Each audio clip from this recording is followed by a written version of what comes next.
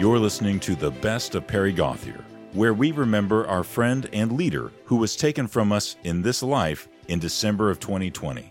It is our hope that his memory lives on in the hundreds and thousands of people who he touched both in and outside of capitals in this country and around the world. We will be sharing interviews that Perry did for radio and television throughout the following weeks. Perry was always prepared to share the good news of Christ and God's love for politicians and people serving in the political realm. Today, Pastor Perry is making the message of Romans chapter 13, verses 3 through 4 abundantly clear and giving us some illustrations from his time serving in the Nebraska state capitol as to why one of the main roles of government is to moralize society. Romans 13:3, Paul says this, "For rulers are not a cause of fear for good behavior, but for evil behavior." Do you want to have no fear of authority? Do what is good, and you will have praise from the same. Touching on the next episode, verse 4 goes on to say, "If you do what is evil, be afraid, because government is a minister of God, an avenger who brings wrath." Well, wrath is one of those danger words, kind of be afraid of wrath. It's a very fierce word.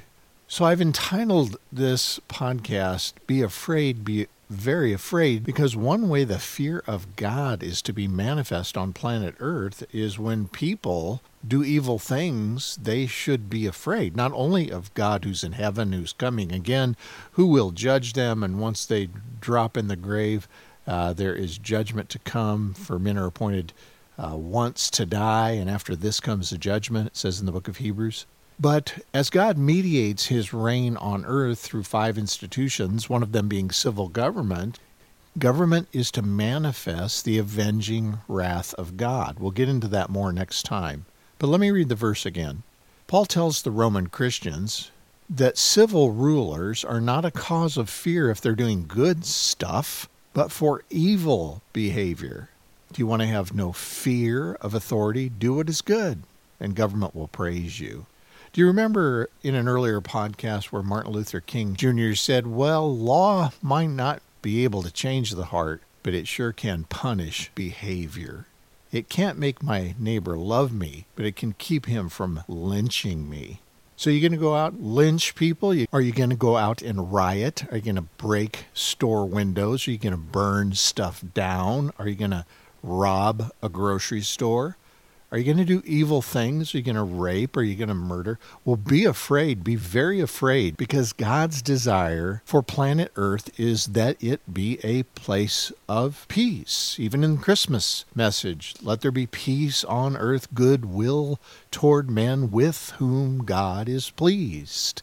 Well, God's pleased when men do well, but God's wrath and punishment is to come even on earth. It's not all solved in the future. Government exists to help punish evil and promote the good.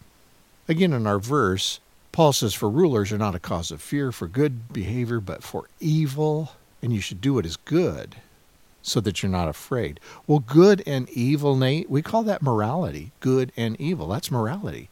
And that's why we said in previous podcasts that the role of government is to moralize the culture. When people in the culture do evil, especially great evil, especially criminal evil, the government is to step in and punish.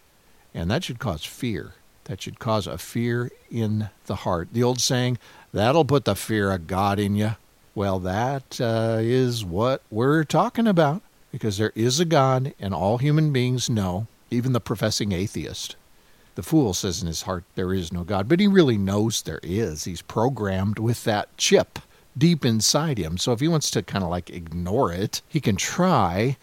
But we all know there is a God and there's a day of reckoning. And we all know the basics. The moral code of the 10 Commandments is written on the human heart, even for people who've never seen a Bible, people who never will see a Bible. The code of the basic ethic of the God who exists is in the heart. So this does and should produce fear. And let me close with this. Fear is a deterrent.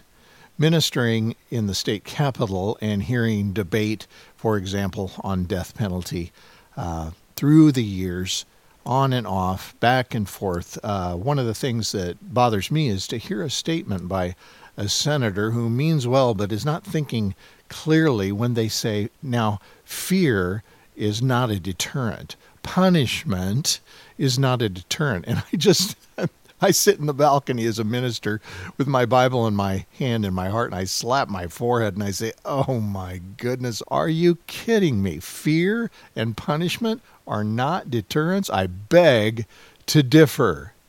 Let me read it again, Romans 13:3. Rulers are not a cause of fear for good behavior, but they're a cause of fear for evil behavior. So the Lord has spoken. This is clear. This is true. Fear is a deterrent. Be afraid. Be very afraid. His messages continue to stay relevant and will, as long as that battle between good and evil plays out on planet Earth. We're overjoyed to give you the last installment of the Epic Times interview next week. We can't wait to share it with you.